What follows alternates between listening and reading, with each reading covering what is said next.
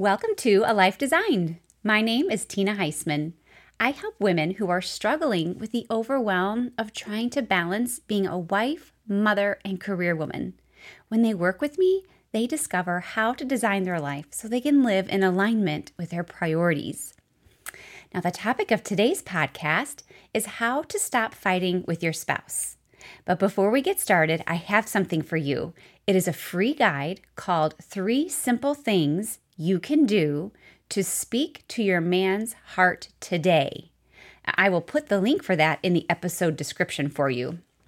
I would also like to invite you to my private group on Facebook where you can come to get positive inspiration for your life.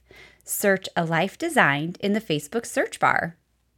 Now let's dive in and talk about how to stop fighting with your spouse. So this topic came up just the other day with a client of mine.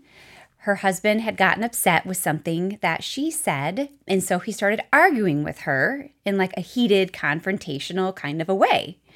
And so she responded to defend herself with that same heightened tone of voice, and then they were in a full-fledged fight. And so my client was just saying, I don't want to fight with him. And I think a lot of us feel the same way. And so I replied, so don't. It takes 2 to fight. She was like, what? I know, I make it sound so easy, right, you guys? But it's the truth. It really does take 2 to fight. Now, it's easier said than done because what happens is when our spouse gets heated and then starts like an intense discussion that looks like it's going to break out into a fight, our instinct is to defend ourselves and we mirror their tone. It's like this automatic, natural instinct. But guess what? It's kind of unnecessary and kind of causing more problems than it's helping, right? And so just because that's our first instinct doesn't mean that we are stuck forever in this negative cycle. Now that we're aware of it, we can change it and we can choose not to mirror the fighting tone, right? Well, it's probably easier said than done again. And that's why I want to give you some tools for this so that maybe we can try to stop the fight before it begins. And so the first thing that I would recommend is to talk to your husband at a time when things are calm and you're getting along well. Tell him that you do not want to fight with him anymore. And tell him that this is something that's important to you and that you are working on because you want your relationship to be healthy and peaceful. And tell him that you're doing your best to try to stop fighting with him and that he has permission to call you out on it if you start a fight. And then ask him if he will give you the same permission. And I want to notice that I started first by taking responsibility, suggesting that you take responsibility for your own part in it first. That will help ease your husband's defense mechanisms. And then you can ask if he will also allow you to stop fights when they start. And so this way, the next time a conflict arises, both of you will have the awareness that you do not want to resolve it with a fight. And you both have permission to stop it in its tracks. And so you could come up with like a keyword or a code word or a symbol or something between you that you will know that this conversation is getting really uncomfortable, right? And so in the ideal world, you could have this conversation with your husband and tell him that you don't want to fight anymore and you come up with all of this, cool keywords and all of that. And so it would be ideal if then it worked perfectly and there was never another fight again. But in the real world, that's not going to happen that quickly, right? There's not like a light switch that we turn on that will automatically stop our fights. And so I just want to encourage you, this might take some time to practice, and that's okay. We're not in a hurry, right? Just take some time to practice it and you'll get better at it. And soon enough, with over time, you'll be able to resolve conflict without actually fighting. And conflict is a part of life, so that's nothing to feel bad about, right? And it's just what happens when we're working things out is that we really start hurting each other, and that creates a disconnect in our relationship instead of connecting us. And so if we can learn how to resolve our conflicts in a healthy way, then creating more bonding in our relationships and we're creating more connection, right? And so that's kind of the idea that we're looking at here, is first having a conversation that this is important to you and giving each other permission to pull back on and disengage when things get heated. And then I have a second recommendation for you as well, and that is to journal about the situation that you find yourself in a conflict about. And so there are two really big benefits to doing this, and I mean really big benefits. The first one is that writing down, journaling about the conflict and your thoughts and your feelings about it is that it allows you to process all of that negative emotion and get it out on paper. And that's really healthy for you to get it out on paper. It's healthy for your husband that you're getting it out on paper and not at him, right? And so the second benefit is that when you're journaling, you can also take some time to come up with talking points before having the conversation. So this will help you stay on track with what you want to say. And this is coming from a very personal place from me because it's out of my own need. Because I used to feel in arguments with my husband that I would forget what I wanted to say. I would forget the things that seemed so important to me because I felt like he would say something that felt so far out of left field that it would totally throw me off track and I would forget what was important to me to say. And so for me, writing down what is important to me helps me remember. And that helps us have better conversations. And so that is my second tip for you, is to journal about whatever the conflict is, get your feelings out, and then maybe come up with some bullet points if you need them to help you have a better conversation when it's time to have the conversation. And that leads us to our third point, and that is to sleep on it if it's necessary. And I bring this up because I know that popular culture tells us don't go to bed mad, and we think that the Bible also tells us don't go to bed mad. But I want to look at this and maybe change your view on that and to see if it's really actually true. So where this is coming from is Ephesians 4:26, which says, "Be angry and yet do not sin. Do not let the sun go down on your anger." And so I think that's where it's coming from, that we feel like God is telling us to not let the sun go down on our anger, that we have to resolve it before we go to sleep at night, say. And so that's marriage advice that a lot of people will give you. Don't go to bed mad. So many people give you that advice. But let's look at Psalm 4:4. It says, "Don't sin by letting anger gain control over you. Think about it overnight and remain silent." Have you ever heard that scripture before? Well, I hadn't either. And are you grabbing your Bible to fact check it? Go ahead.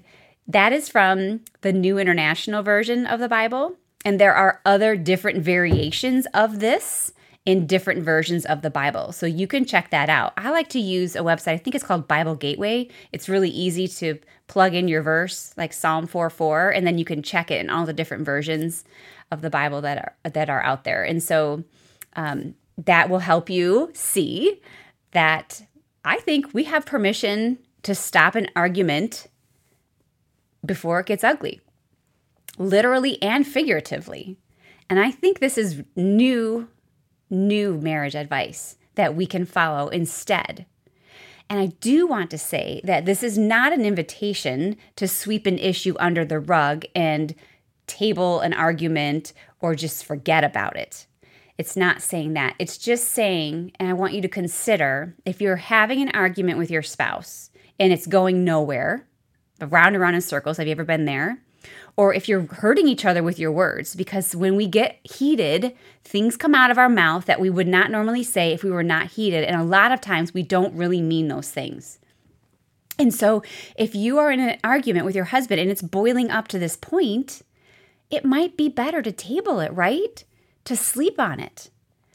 And a lot of times, like if you literally sleep on it, like if it's at night and you're tired, in the morning, you're going to wake up with fresh eyes and you're going to feel refreshed and you'll have a new perspective so that you can have a healthy conversation with your husband without hurting him.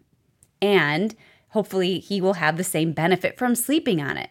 And you probably will notice that it doesn't seem quite as terrible as it did in the evening when you were fighting about it. And I think this is a marriage saving principle. I mean, can you think about how many fights have dragged on through the night because people thought they had to resolve the issue right at that moment and that they couldn't go to sleep without solving it? And I want to give you a bit more evidence for this tactic, and it has to do with the way men process their feelings. Men tend to process their feelings internally. Women tend to process their feelings externally by talking, right? So sometimes when you have an argument with your husband, you might hear him say that he doesn't want to talk about it anymore. And for some women, that is so frustrating because we want to resolve it. We want it to be done. But the reason is because your husband needs time to think about how he feels. And he doesn't want to let those hurtful things fly out of his mouth at you. He loves you. And he knows that he might lose his temper and say things that he is going to forget or regret. He might forget them, but he'll probably definitely regret them. And so that's part of, I want to say, support for this. When you find yourself in a heated argument with your husband, tabling it will give him that time to process internally and let him go off and do that on his own. Now, having said that, I know that this is hard for women, right? Because of our external need to process. And it's hard because it is hard for us to let an argument go unresolved. Like for many of us women, we will literally be worried about the state of our marriage. And that's kind of part of the wiring of our female brains. And so for us, it seems like torture to not resolve it right away. And that would be a great time, if you're in a situation like that, that would be a great time for you to get your journal and process out your feelings in your journal and come up with your talking points. You can get that need filled better and more healthy in your journal than you can by having a yelling match with your husband, right? And I want to give you another tool in that situation. When you're tabling the argument, what you can do is come up with an agreement with your husband, like in advance, come up with an agreement for when these times occur, that if an issue can't be resolved in the moment that it's arising without you guys hurting each other, agree to table it for another time and to reassure each other that you are committed to the relationship. You might really need to hear those words from your husband. He might need to say something to you, like, and you can teach him this. He might need to say something to you like, I really need to walk away from this right now and process this and be assured that I love you very much. I just need time to process this. And that might help you be more calm and patient while you are waiting to rediscuss this topic, right? And so this is not an invitation, like I said earlier, to sweep it under the rug. It would be a good idea if you can to try to find a time and like agree on a time. Like, when do you think we can pick this up again? So that you know, and you won't have to be wondering and worrying of when that is going to happen. And that will just help you feel more peace in the time while you're waiting. And so I want to let you know that this concept is something that I've learned through some different sources combined, but one of the sources is Shaunti Feldhahn's book. It's called Surprising Secrets of Highly Happy Couples. It's a really great book, and this is where I first learned about the subject of going to bed mad, that sometimes it might be better. And so I want to share that with you because it's a great book, and I love reading her work because she gives advice and wisdom, but she also bases that advice and wisdom on research that she does. She actually talks to couples and does research. So it's not just something made up pie in the sky. Like, it is actually validated. Couples actually do it. My husband and I actually do it too. It's just so not healthy to have a fight. If everybody's gonna be emotional, it just needs to wait until everyone is in a better state, right?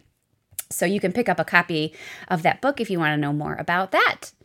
Okay, so I think that's it. I hope this has given you some new insight and some hope and knowledge that you don't have to fight with your spouse. You have the power to say, no, I don't want to fight with you. I love you. Let's table this and pick it up at a time when we are both able to be calm and have a healthy conversation. And so I do know that this is sometimes easier said than done. So certainly reach out to me if you need some help with it. All right, thank you so much for listening in today. Let me know if you have any specific questions. And remember to download your free guide with the 3 simple things that you can do to speak to your man's heart today. And then join us on Facebook in the Life Design community. Thank you so much, and I'll see you next week.